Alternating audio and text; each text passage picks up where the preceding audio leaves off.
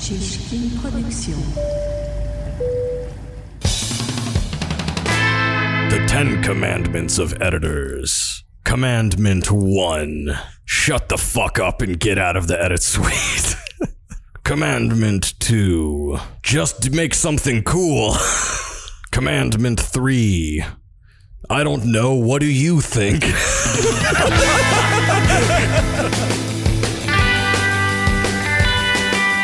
Hey, what's up, everybody? Welcome to the Sizzle Reel Podcast. I'm Alexei. I'm Chris. And we are back at it again. I don't know which episode this is, but we're going to stop keeping track of them by number. It's been like 2 weeks since we last recorded.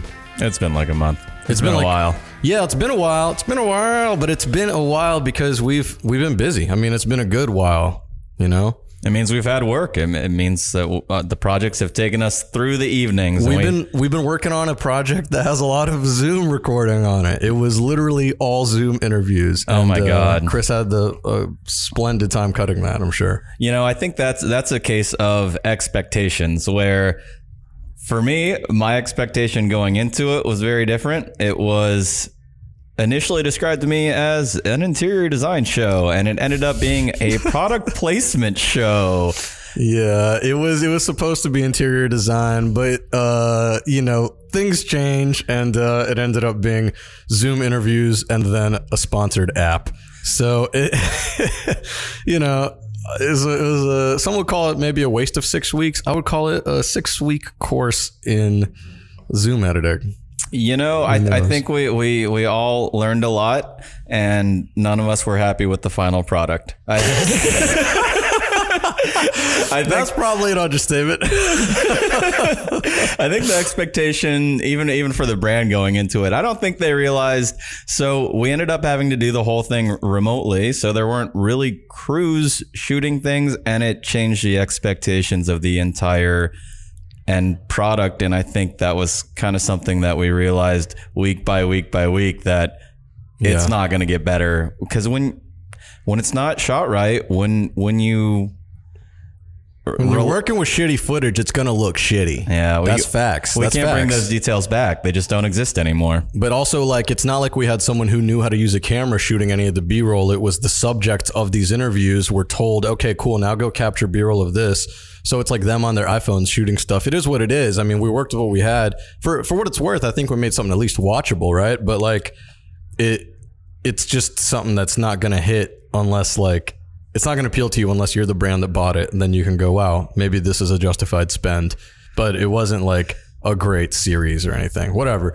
I mean, that happened. That was that. That was our September. August? That was our August. That wasn't our September. That was our August. But, you know, it is what it is. Today, guys, we want to talk about a little thing. Identity in the edit suite is how we have it written down. This was an article, Chris, that you found, I think, right?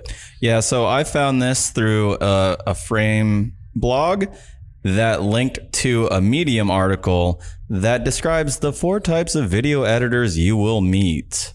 Yeah, 4 types of video editors. This guy basically posits, I guess, that video editors can be broken down into 4 archetypes. One of them is the musician. The other, next one is the technician. Then there's the painter and the storyteller. Right off the bat, I mean, those are all really self-explanatory to me.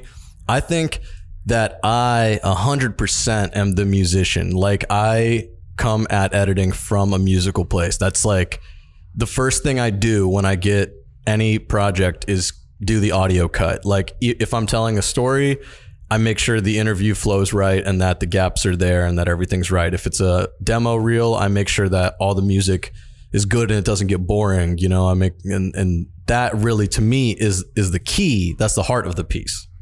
For me, you know, I would rank them. I'm the technician, then the storyteller, then the painter, then the musician.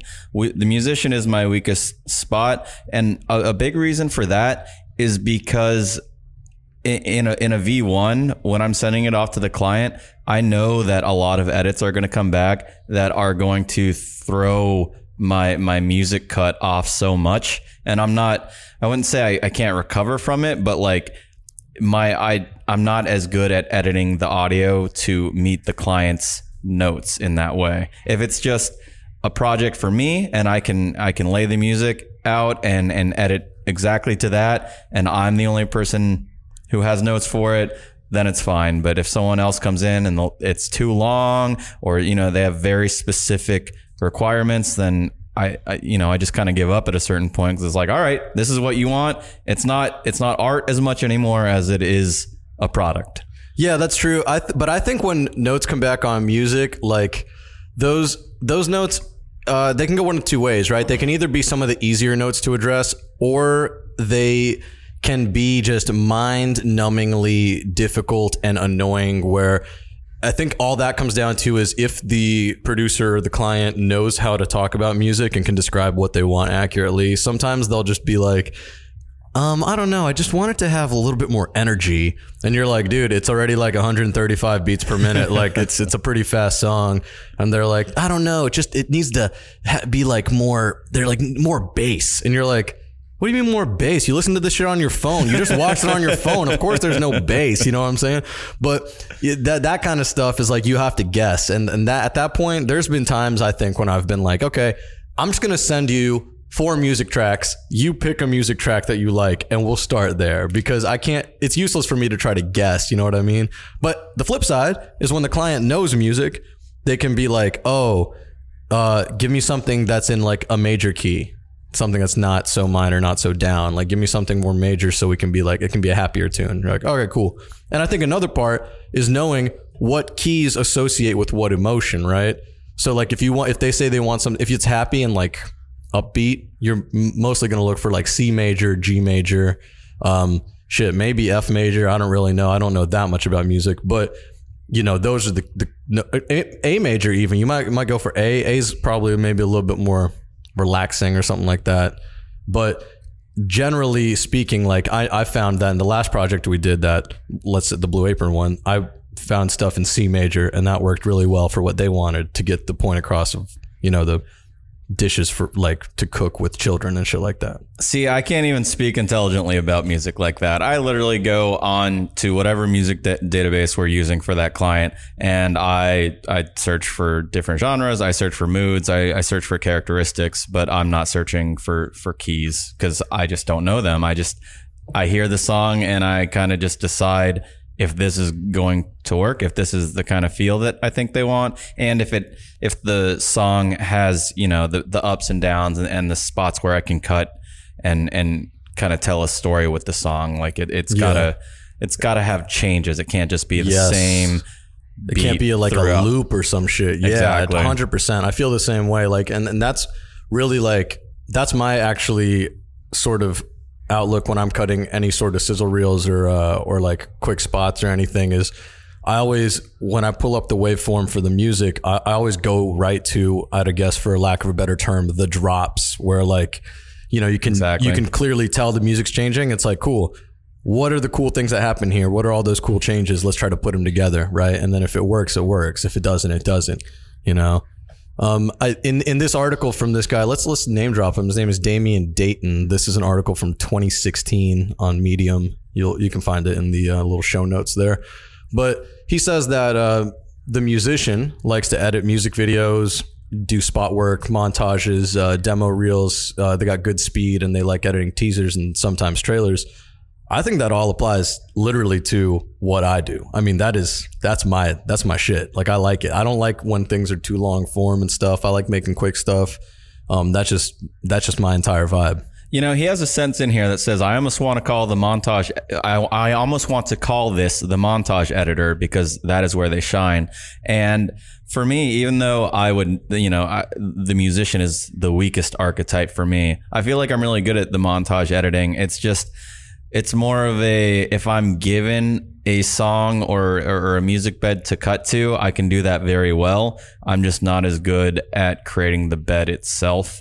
Yeah. I don't know. Like there's something about editing where, of course, you need to cooperate video with the sound, and that comes super naturally. It's just creating the sound is difficult. One of my favorite workflows is where like I will do the initial cut of all of the music and get everything like kind of like in a place where I can explain what the story is going to be, and then maybe use like some placeholder text just to explain what's going to go there, then hand that off and then go, okay, someone else cut this B-roll into the beat, because I don't feel like doing that part. I like cutting the music. That's my favorite part. And then like, for example, when I do any sort of trailer or teaser work or any sort of montaged reel work, what I'll do is do the music first, then I'll do the audio cut of any sound bites I want in there.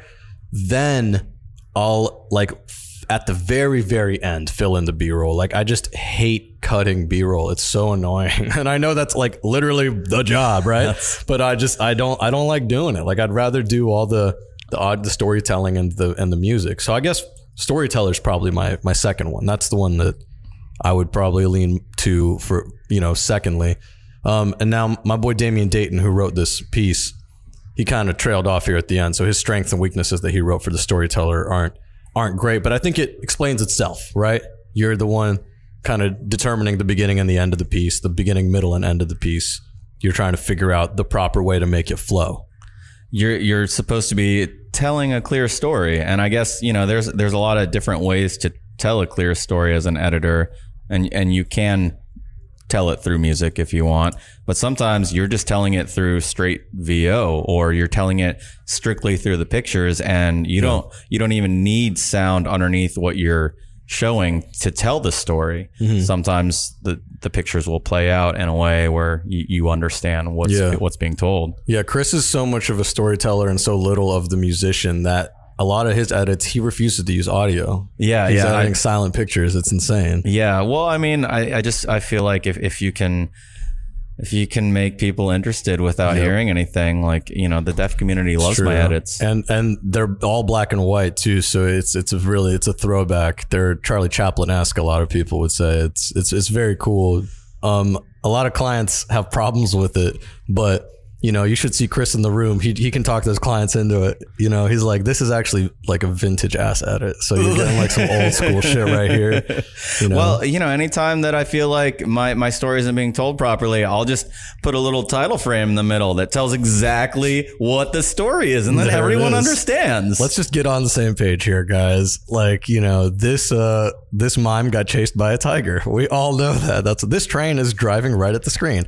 Like, that's Chris's style. Look, 1920s. You see a movie from 1920s? That's how Chris edits, baby. That's an efficient edit, though, because it tells you exactly what you're supposed to think. That's the point of it, right? Yeah. No, but real talk. I think this storyteller archetype is like, it's a little bit, come on, it's a little bit hokey. Storyteller, I hate that shit. When you go on like an ad agency's website and they're like, we're storytellers. No shit, dude. We're all storytellers. Yeah, exactly. That's the job. Yeah. So I think it's a little bit of a hokey premise, right? Calling yourself a storyteller, but I guess it's like there's no need to say that because it goes without saying, right?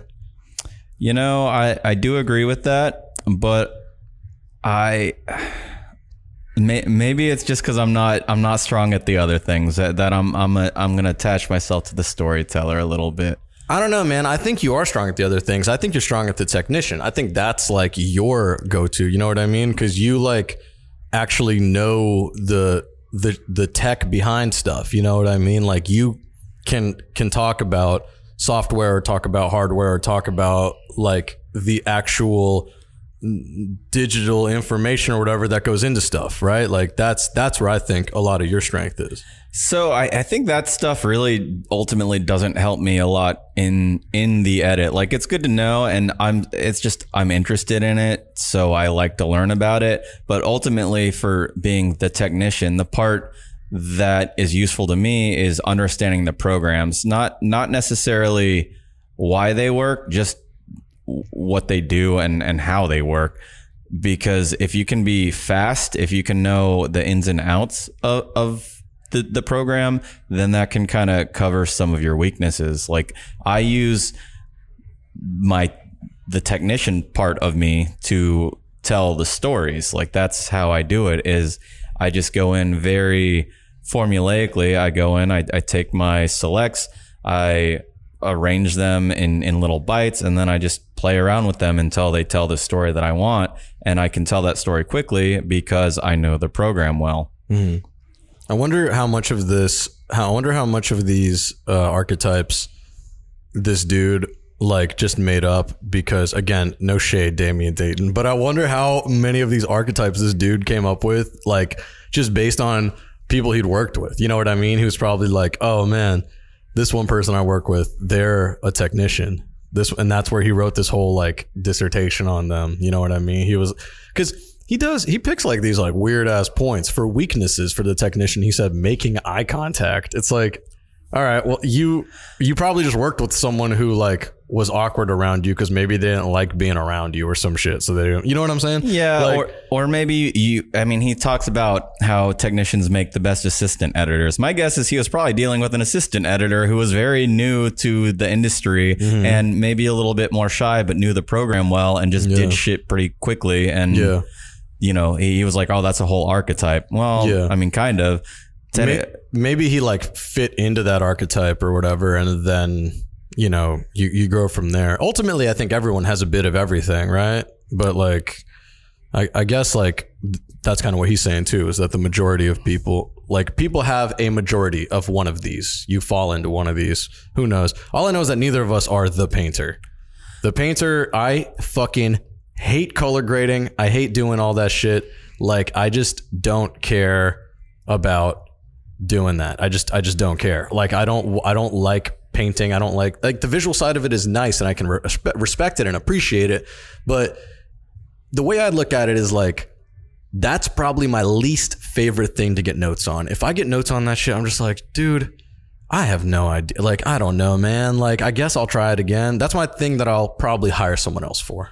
I think, getting notes for something like that for like color, that's so difficult because there is an objective color that is true, but also most people are not, they're receiving it in a subjective way. So it's super difficult to color correct according to those notes. Like, they're viewing it on a different screen, a different monitor than whatever, you know, Rec 709 would be. It's not some $20,000 reference monitor. It's an iPhone. It's a Mac. And those, like, how do you adjust for all the different screens in the world that people are going to see? They see one thing, but that doesn't mean that's the true color they're seeing. Yeah, I think that it's like that sort of thing is really what just turns me off from it. It's like where I just don't care. I'm just like, I'm just going to correct this to make it look true or as true as I can. But when it comes to grading and stuff, it's like, dude, I don't want to spend a bunch of time like tweaking a bunch of like random, you know, knobs and like making power masks and stuff to try to like make shit look a certain way.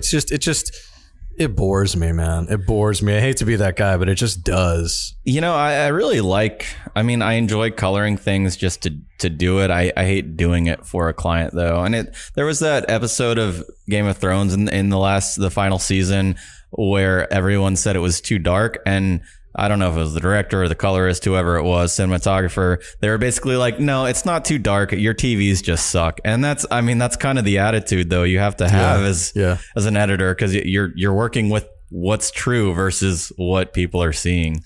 I just can't do it, man. Like, if someone was like, hey, you can sit around all day in the edit suite and you just can do color, so you can like listen to music and podcasts and stuff and just do color all day. That sounds nice. I'd be like, hell no. Like, I love podcasts and that's great and all, but dude, I am not trying to spend all day looking at freaking color wheels and shit. Like, no, it's too much, man. It's a lot. Like, it's too quiet. I don't know. I want some energy in my life, you know? I want some energy. I want to go to like a meeting every so often, or like have a phone call, right? I don't want to just like be sitting around like moving a color bar and looking at scopes and shit. I don't know what a scope is, you know? I'm not a scope guy.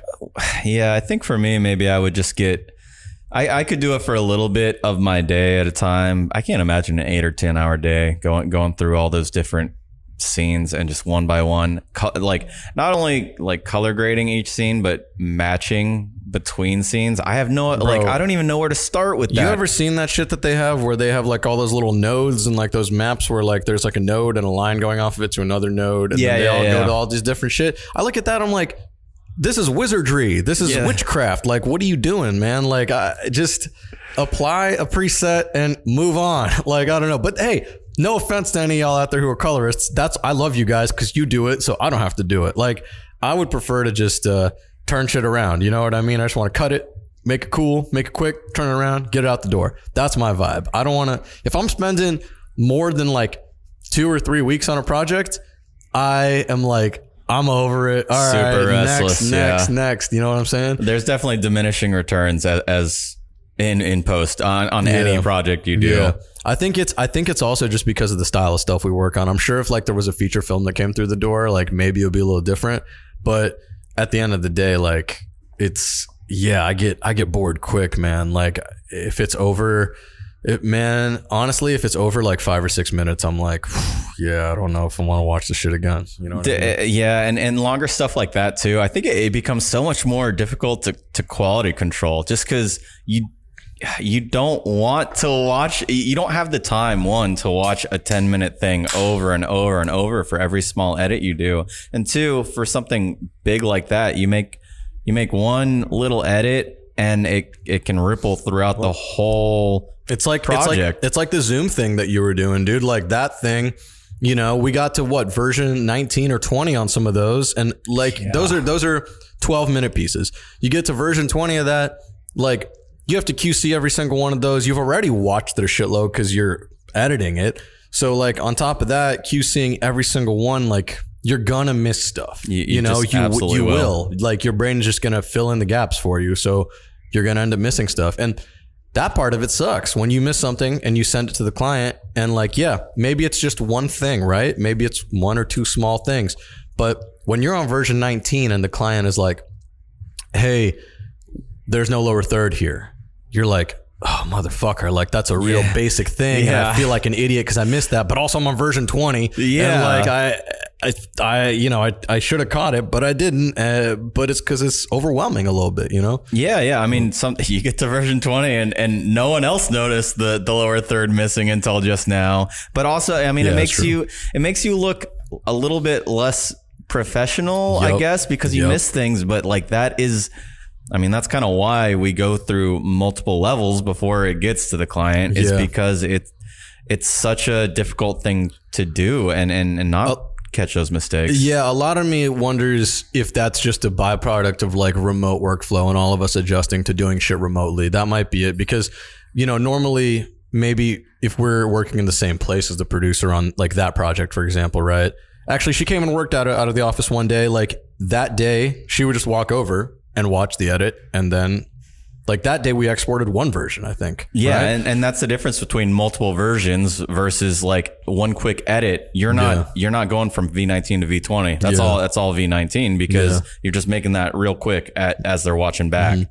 Not to mention like if it's a 15-minute piece, right? Like the export times on that, they add up. They're not like not like they're not crazy, but imagine working on something that's like 45 minutes long, and then you export it, and then they watch it, and then you're just like, oh, actually, we're missing one lower third. You're like, cool, let me re-export this 45-minute thing because of my dumbass mistake. You know what I mean? Like, or a dumbass mistake. You know, it's. I'm just being hard on us as editors, but I always feel sheepish when we deliver something that gets, you know, crazy notes. Not crazy, any notes. Yeah, I mean, I guess you can, in a way, you can chalk it up to, I don't want to call it laziness, because that's not totally what it is. It's just your brain kind of, it plays tricks on you. Like like you said, it fills in the gaps. It sees what you're trying to edit versus what is actually there. Yeah. It's like, you got to tell the producer next time, look, dude, I'm just too smart. My brain just is too smart. That's what's happening here.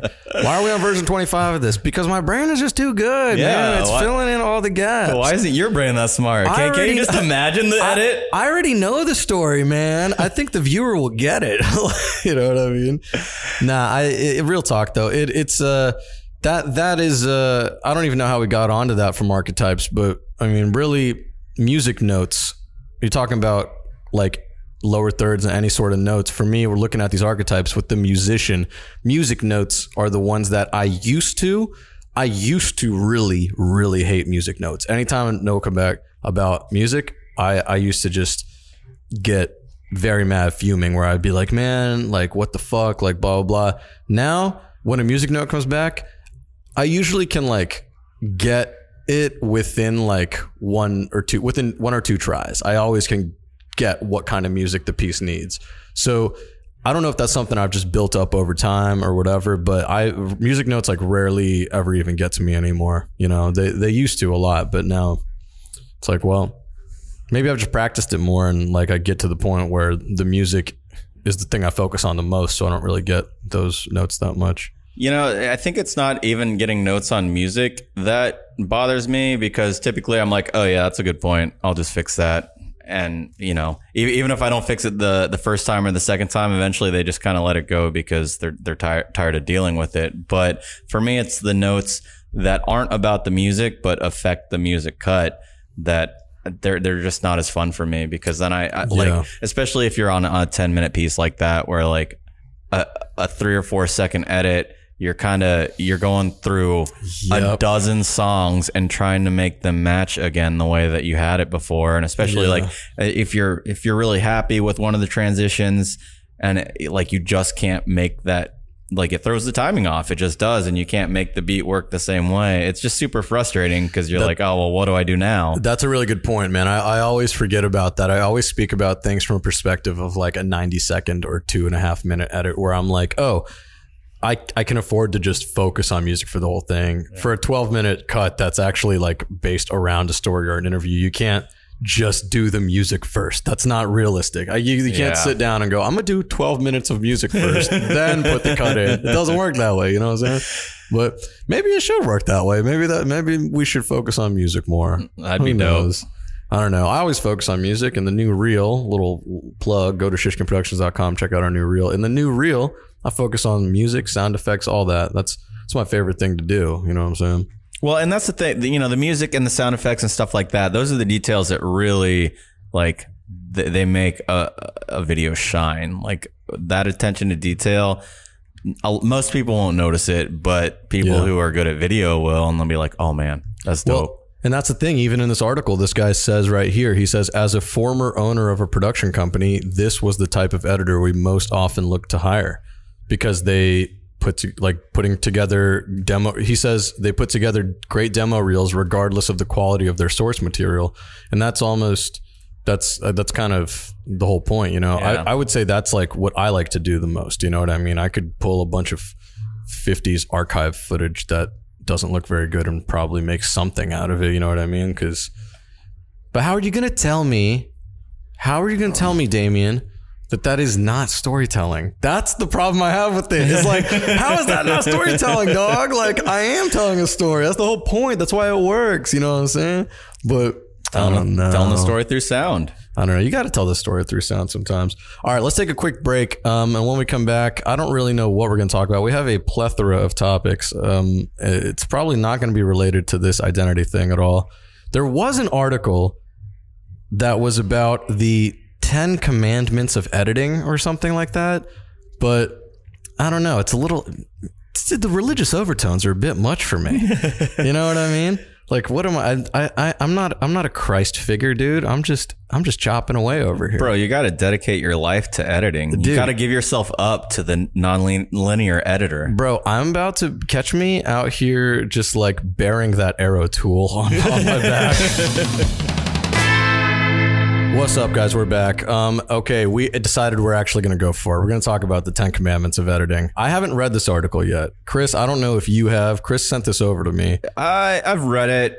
I've read the commandments. You know, I got the Cliff Notes. I didn't really read that in depth. Come on. Yeah. Thou shalt not steal other people's edits. No, that's not what it says. I don't know. What if it literally was just the 10 commandments, just like with edits attached to the end of it? You know what I mean?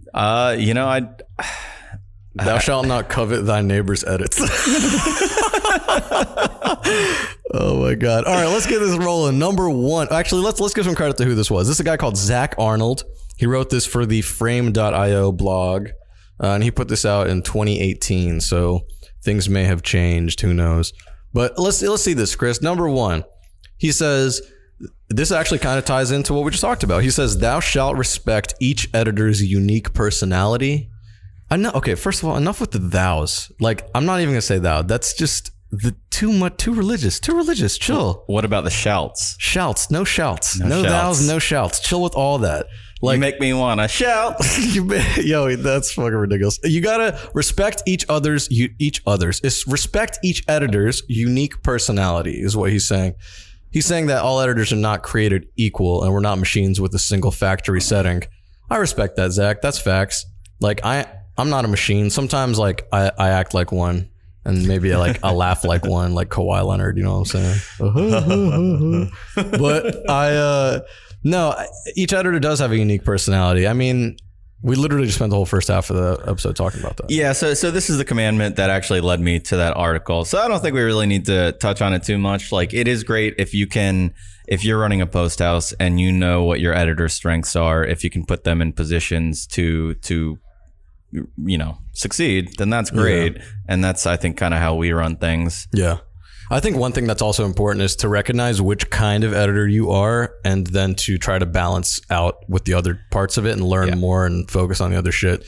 Because if you just lean it too hard into one thing, you'll be good at it, but you probably won't grow. Right? Yeah, you got to recognize your weaknesses and turn them into strengths if you can. All right, number 2, he says, understand that the creative process takes time. That's facts. I mean, my gut reaction to that one is, yeah. More clients should realize that. So I wonder who he's really speaking to here. Is it clients? Is it producers? Like, who is he trying to talk to? I would imagine that he's talking to client, well, both clients and producers. He's definitely not talking to editors, but I think he's mostly talking to clients and producers. I mean, right here he brings up that the classic, fast, cheap, good, pick 2 thing, right? Yeah. We just ran into that. Last week. We had a client who hit us up on a Friday. This was on Labor Day weekend. They hit us up on a Friday. They go, "Hey, we have a meeting we have a meeting that we need this video ready for to try to pitch this thing. We need it by Wednesday." And I was like, "Okay, well, Monday's a holiday." They were like, "Yeah. So we just wanted to have something to look at on Tuesday, and then we'll have the final thing for them on Wednesday." It's like, "Oh, guys, it's Friday. I mean, we're happy to work on the weekend, but it's going to be double." And they're like, no, we don't want you working on a weekend or on the holiday. But we need the first cut Tuesday. Yeah. It's like, okay, so you're telling me about this Friday at 4 p.m. and you want a cut on Tuesday, but you don't want me working Saturday, Sunday, or Monday? How are we supposed to make that happen? You know what I mean? Which it's that kind of stuff, right? It's like, you got to understand that it does take time. It's not just something that happens, Yeah, we can give you something to look at after 2 hours of work. It's not going to look good though. Like, it'll be fast and it'll be affordable, but it's going to be garbage. Yeah, the thing is, or it's going to be fast and it's going to be good, but it's not going to be affordable. You know what I mean? Yeah. Which I think that's more what they were getting at. They were like, well, we don't want Monday because it's double price, whatever. I mean, whatever. Look, the point is, I think that, not enough producers really understand it. And I even have trouble with it sometimes because I've grown into the expectation that things can happen quickly because I've always worked pretty quickly. So I do try my best to build in extra days for all of our calendars. But even then, sometimes I'm like, damn, I built this calendar out as a quick ass calendar. Like, it's not as much time as I thought it was. Yeah, not much motivates quite like a deadline does. You always find ways to get things done, even when you don't think you can. When there's a deadline, even if it means staying up all night, like you find a way to do it. Yeah. But the thing is, that can't be the long-term expectation. Like, the client can't expect that every time. But also, it's not even that the client can't expect it every time. It's like, you can't expect to put yourself through that shit that often. Yeah. You know what I mean? I mean, I've never had even the slightest interaction with the video game industry, but I've heard stories that's what bogs the video game industry down so much, is that like people literally work like 18-hour days back to back to back to back to get games out on deadline. It's like, why don't they just plan more time in between them? You know what I mean? Who the hell knows? I don't know the inner workings of game development, but... Well, I think as a general rule, like, you're going to get a similar amount of work out of a 60-hour work week that you do out of a 40, because after that 40 or, whatever arbitrary number, the returns diminish so much because people don't have the energy to keep that up Like they don't have the passion. Like at a certain point, they're just like trying to get through it, and they'll take any shortcut they can because they're overworked. Yeah, and I think that actually, it all kind of leads into this next commandment that this dude writes. He said, you have to be patient and understand that we'll get there. And that's true. That thing is hard to say to some clients and producers, though, you know, because it's almost like, I don't know, it's almost like you're telling them that, by telling them that, you're basically telling them that they're being impatient right now. Yeah, which is a like, weird hey, thing. Chill, guys. We'll get there. Yeah, like if you tell a client, like, look, you need to relax, they're gonna be like, excuse me. It's a little condescending. It is a little condescending. I mean, it's true, but it's also like you can't just say that. Yeah, I mean, he has a sentence here that he emphasizes. He says, just like writing, you have to write the bad draft before you're able to discover the great draft. Literally, that is editing. Yeah, we are editing. That's what we're doing. Actually, the whole point, right? We start somewhere and then we edit it. Yeah, I don't know. I mean, number 4, he says you shouldn't micromanage the process. And all of these seem to go hand in hand with each other. You know what I mean? Because usually when clients are asking like, hey, how's it going? Hey, how's it going? Hey, are we going to do this? Hey, are we going to get there? They're usually the ones who tend to micromanage. Yeah. There's one exception. Matt King, he hits me up all the time. He doesn't shout out. I don't think he really micromanages. I just think he has nothing better to do and loves to fucking talk, which I do too. So, you know, shout out Matt King. You know, Matt King, when I've worked with him, I feel like he doesn't really micromanage. He wants updates, but like, he's not managing. Micromanaging. He wants to be aware. He wants to be in the loop. Yeah. But I agree with you. He does not micromanage. And I actually, for what it's worth, have, since, you know, for the first 2 or 3 years of my career, I wasn't very good at it, but I've learned that skill. And at this point, I'm very, very good about telling producers to go away. Like when I have to, I mean, working out of our office, you know, obviously, and now with COVID, right? Like we're all remote, so it's easy. Yeah. But even back in the day when I would go to other places and work out of their offices, I was very good at telling the producer, hey, look, the way that I work is I need time to sit here and just work without you telling me what to do, and then come back. You should come back in like 6 hours and we'll see where we're at and we'll reconvene. That was a process that's when I worked on Hot Ones. Like normally the old editor on Hot Ones was a guy called Chris Murphy. He didn't edit that way. He would sit down with the producer and they would go shot by shot, line by line. Whenever I would come in to fill in, I'd be like, look, I work a little bit differently. Like, can you just bounce for half the day, then come back and we'll check in and see where we're at, right? Because what you and I will sit there and do in 30 minutes, I'll do by myself in 10 minutes. You know what I mean? Yeah. Well, having someone look over your shoulder while you edit is probably one of the most annoying things as an editor. Like that is just no fun at all. And it's one of those things where I like direction. I really like direction actually from a producer who knows what they want, and I don't mind notes because it's what they want, but I don't want those live notes because I mean, it's difficult to keep track of because sometimes you'll just be playing it back for them and they'll say it, you know, they'll just say this note and then they'll be like, oh, but keep playing it. And it's like, well, do I address this right now? Like I just have to write this down and maybe you see another note later and that actually your second note changes what your first note is. Like, no, just wait and condense them all and consolidate them. Exactly. But I think the other part too is it's easier to deal with that if you set expectations for the producer. And he does mention this in the article. He emphasizes 2 important questions. 1, what are your expectations when this is done? And 2, when would you like to see it?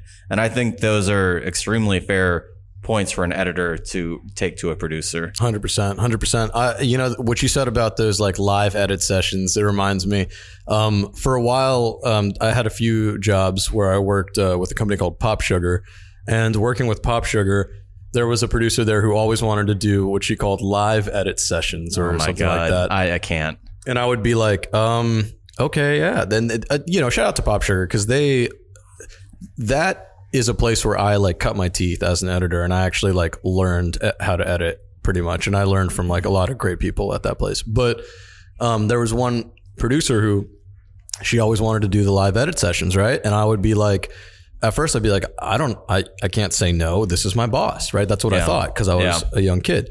And so I go, okay, sounds good. And I would like notice that we're just like not getting as much done. And so after like being there for a few months, I finally was like, hey, look, like these aren't the best way to do this. Like I think what you need to do is watch it, think about what you want to say, write it all down and put it like with time code. And then we can sit and you can explain it to me or you can email it to me or whatever, but you need to come into it with a plan, because if we are both just sitting there and you're coming up with stuff out of your brain as you go, I can't keep up with that because I don't know what's going on in your brain. You know what I mean? I do. And like for me, it's also one of those things where you get off track, kind of like going bit by bit.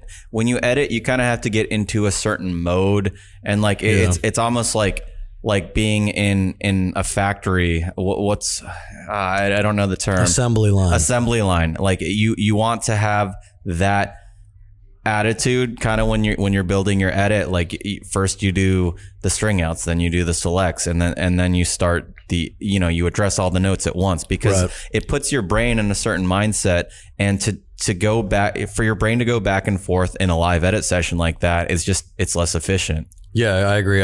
It's a lot. And again, like, well, it's like what you said earlier.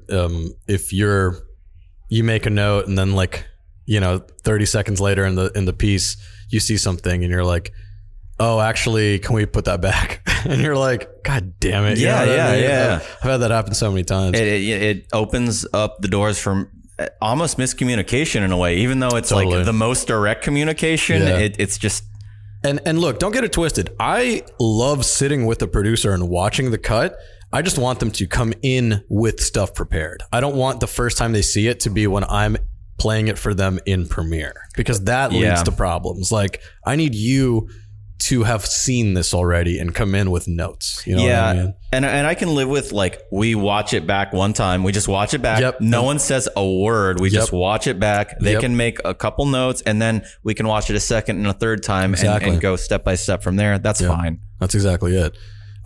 This guy says, I keep calling him this guy. I got to give him some credit, man. Who's the guy? Zach Arnold. He says in his fifth commandment, right? He says to understand that we report to multiple people. This one, I don't think it necessarily applies as much to what we do personally. And this was one that might have more importance as you go on to like bigger, longer form projects or something like that. Or if you work in really corporate environments, then it applies. I think for what we do, we tend to work one-on-one with producers or clients. And we always have like one person who we're really answering to, who's our client, right? Like, that's just how I feel. Yeah. Our workflows tend to be pretty consolidated. Like I think the producers that we work with might have to deal with that more, reporting to multiple people, than we do. 100%. Like, I think we're on the good side of that. Yeah. I think for us, maybe, yeah, you're right. We get the other end of that, where when we have something, we can't assume the producer can just immediately jump in and answer our question. It's like, you know what? If you are wondering why this particular batch of footage is at a lower resolution, just skip that footage. Like, ask the producer, but if they're not responding right away, like, move on and do something else until they respond, because they probably are in a meeting or putting out a fire of their own. You know what I mean? And I think as an editor, sometimes you have to understand that the notes that the producer gives you, it might not be actually how the producer feels about the piece, about the cut. That, that's coming from a client or from one of their other bosses, and they're just passing the message on to you. Yeah, like the Zoom thing that you were doing. The client requested more product placement in this one scene. We already had a decent amount, but they were like, we want more product placement. Yeah. And it was like, well, all right. I mean, look, that's, the producer doesn't want it. Yeah. Like, we don't want it, but that's coming from on high, and at the end of the day, they're the people who paid for the freaking thing to get done. Right? Exactly. So. We all know that it's going to make the video look worse, but we also know that we're getting paid by them to deliver this for them. It's our job, right? It's their video. This is a good one right here. Number 6. He says, thou shalt, I went back and said thou shalt, thou shalt maintain the position of collaborator, not boss. I love that because that's how I like to even approach things within our post house, right? Like I'm like, if I'm asking an editor to help out on a project, I'm not telling them what to do. I'm like, you know, asking them to help. That's precisely what I'm doing, right? Yeah. Well, and for me, that's like part of, I mean, that's video as a whole. The whole thing is a collaboration. And that's part of the reason that I wanted to get into video is because for me, it's many different arts all involved with each other. Like it starts with the director or whoever who has the idea, and then it goes to the cinematographer who's actually shooting it. It goes to the actors who are acting in it. Like they're all collaborating to be a part of this project. And, you know, down to the musicians, to the editors, like everyone has a role. Yeah. And you have to respect everyone's talents and try to work with their skills in a way that makes the product better. Right. And that goes even upwards too, right? That goes up to not just like the talent and stuff like that, but also goes up to the client and the people who are requesting the video be made. You know what I mean? Like, yeah, they may be what we like to consider our bosses or the people who for that particular project are in charge, but ultimately they are collaborators as well, because like if it wasn't for them, we wouldn't even be working on it. And a lot of the time, like they do, even if we think like, they're not as committed to the craft as we are, they want to tell a story too. They're not just like, they don't want to just sell their product. They want to tell a story too. But some of them really actually believe in their product and do want it to take center stage. You know what I mean? Yeah. And I mean, even if it is just about selling the product, sometimes maybe you're getting someone from marketing who has the analytics, who knows like what kind of story is going to hit the best. Like you have to respect that too. You respect the notes that come back because maybe they're actually educated. Maybe it's not just some idiot who's like, I don't like the way this looks. Right. Maybe they are motivated. One thing that Zach says in this, he says, lead us, don't push us around. That I love because that's true. I've worked in environments where as an editor, it feels like you're getting pushed around. Those environments suck. They're toxic. And I've also worked in environments where you feel like you're being led, and those environments are cool because you're like, okay, awesome. I'm receiving direction. That's dope. I can take direction. Like that's good. If I'm being like yelled at to do stuff and being like talked down to, that sucks because it makes me feel bad. You know what I mean? Yeah. He has an emphasis. The sentence is the best idea wins no matter who it comes from. And I think that's true. I mean, that's an important sentence to recognize no matter where you are in the process. Yeah. Moving on, number 7 here. He says, don't play around with our cuts or touch our stuff. This one's interesting because I have had this happen to me in the past where I was working at a company and I went in. I would work from their office, and I was working on a piece. And one day, I remember I came in and I opened up my project, and everything was like a little bit different. And there was like some stuff where I didn't put it, and things were out of like didn't look the same. And I was talking to the producer. I was like, yeah, I don't know. I definitely didn't do this. And they were like, oh yeah, after you left yesterday, I went in and I did some stuff. And I was like, that's insane. I was like, dude, like that's an invasion of like my work, man. Like I was doing that stuff. Fine. If you want to go in, at least duplicate the project and like go do something. But they went right into my thing, messed with my stuff. And then, you know, I had to undo a lot of stuff that they did. And granted, it's an important thing to put on the list, but I don't think that happens that often. I've never had that happen. That would drive me insane. That's just so like, it's one thing to hand off a project to someone else and, you know, maybe you get it back a couple versions later, but like for someone to just kind of go in and make edits and not say anything about it. And then you come in the next day like that's so unprofessional, and like that can actually hurt the edit because maybe they did something that you don't know about and you don't catch. Like that's just man, that's a bad workflow. It's a lot. Yeah. And again, like I said, it only happened that one time, and it's not like it happens all the time or whatever. And I would argue that for most people it doesn't happen. But it's good that he put it on there. Maybe it's not worthy of a Ten Commandments slot. Maybe he's trying to speak in a larger sense, like in a respect how difficult it is to be an editor. Respect like our knowledge of the programs. I guess. I'm gonna go ahead and say Zach was running out of ideas. Well, we are on 7, 8. We're on 7, and he's still got 3 more to go. We'll see what he comes up with. At number 8, he said, "Thou shalt." I'm just going for it. "Thou shalt accept that editors are not technical wizards." I love this one because if you are an editor, you most likely do know shit about computers and you like know about the process and about production, but it's not fair to assume that everyone does know that. You know what I mean? Well, and I think part of this too, I think part of his point is that like sometimes clients don't understand that when maybe audio is all recorded on one track and they're like, well, just separate his voice from the other voice. It's like, no, we're not magic. We can't change something that was recorded wrong. Like we can't just magically do that. Yeah.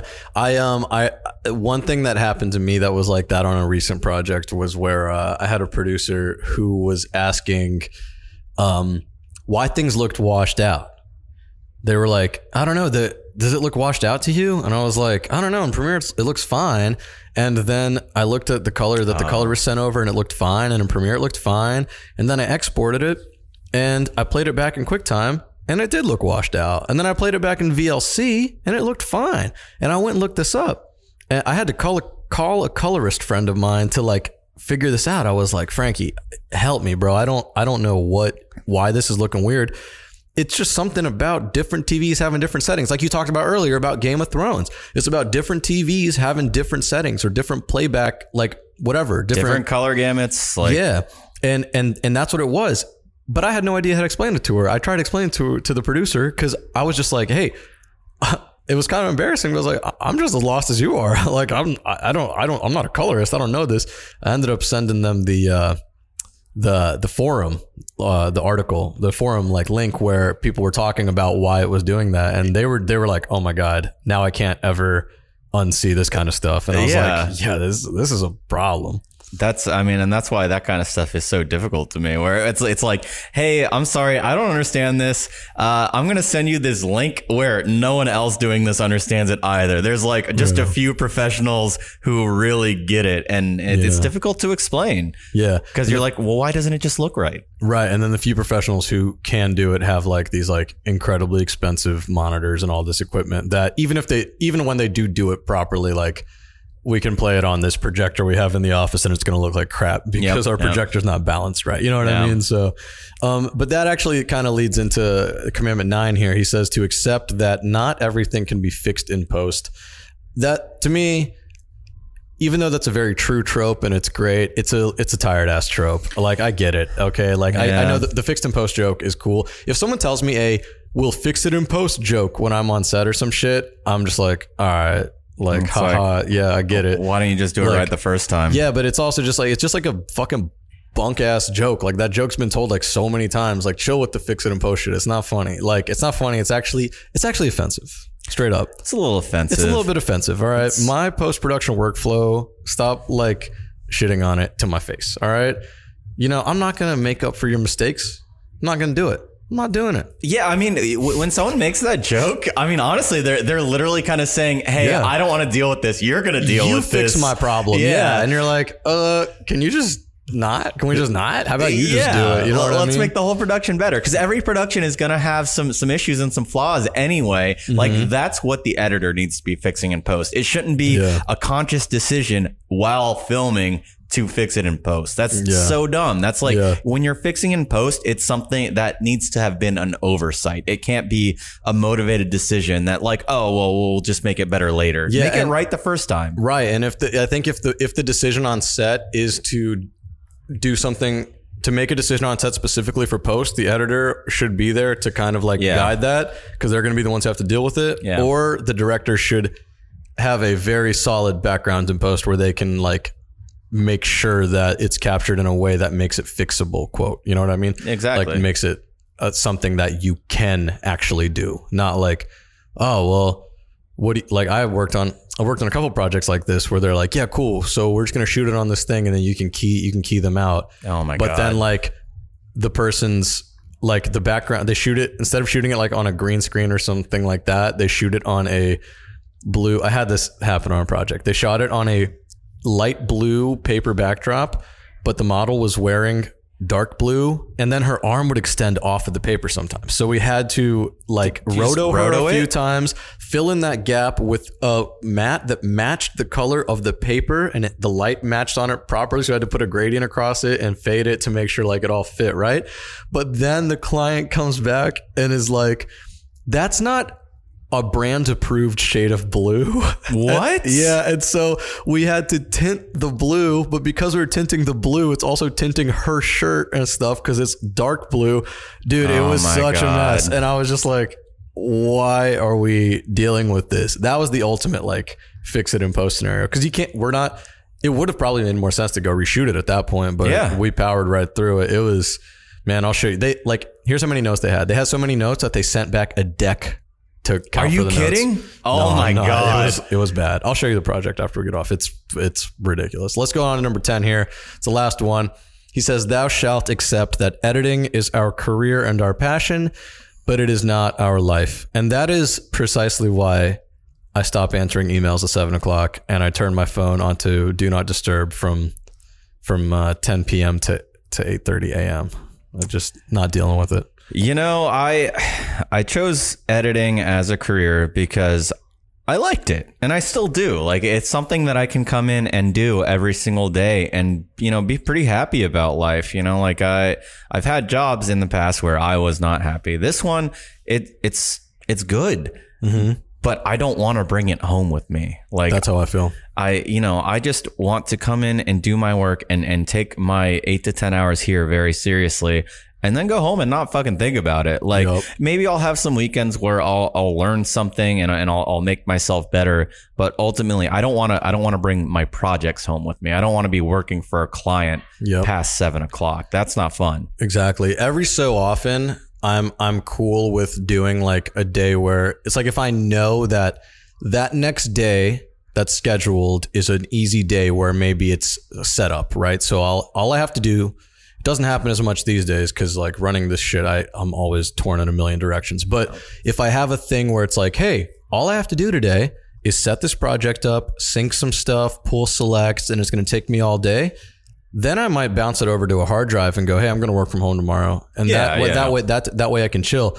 But when the COVID stuff started, it was all right to work from home. But then eventually I was just like, bruh, I can't just be working from home all the time. That's why I was like excited to move into the bigger office where we're more socially distanced and get like back into the office. You know what I'm saying? Yeah. And when you're working from home like that, it's probably a lot easier to just get sucked into a project and like not really create the same boundaries that you would for yourself because I mean, you're home all the time. You might as well, it not only makes it easier for you to get sucked in, it also makes it easier for the producer you're working with to get sucked in. And the next thing you know, everything, it's just like, I don't know. You got to separate work and home. You got to do it. That was a common phenomenon from all different industries when COVID started. Was everyone was who was still working, gainfully employed. They were overworked because clients and bosses just assume, well, you're home anyway. Like you're already by your stuff. Why not just do it? Common phenomenon. Okay. It was a common phenomenon. Common phenomenon. Yo, everybody, thank you for listening to this. We actually just talked about 2 articles today. It was a very low key episode. We're going to link to both of these articles in the show notes. So go check those out. And whenever we do tweet this episode out, we'll probably tweet links to those. We're not stealing content. We're not going to steal content, but we're discussing it. We'll discuss it and address it. And low key, I mean, we name dropped these guys. And the second one is from the Frame.io blog. Shout out to the Frame.io blog. And the Frame.io blog is amazing. Yeah. If you're in post-production, follow it, please. Yeah. And shout out to Frame.io as well, because they've been on the scene not like super long. I remember when they first started up. And we first started using it and it was like, this could be interesting. And, here we are. What is it? 5 years down the line and they're still kicking. Maybe they've been around longer, but, they're doing their job and they're making life a lot easier for us. I know Vimeo now has review tools. A lot of places have review tools now, but Frame.io, I think, helps really push the ball in that direction.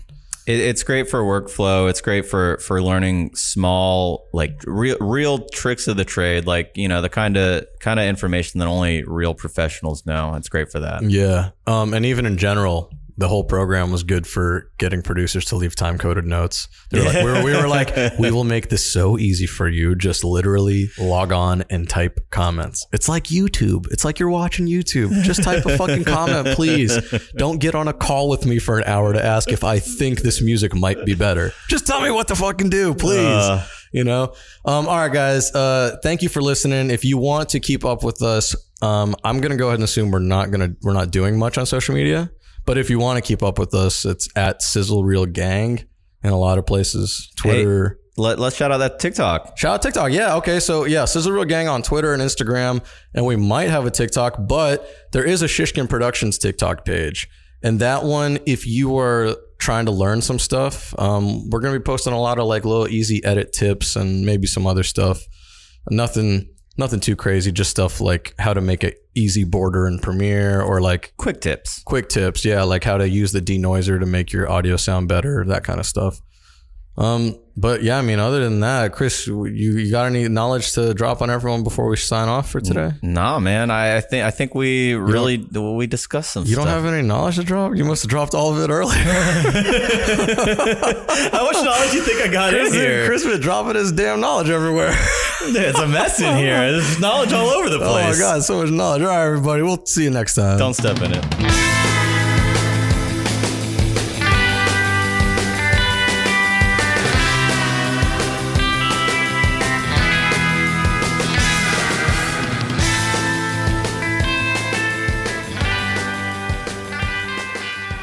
Shishkin Production.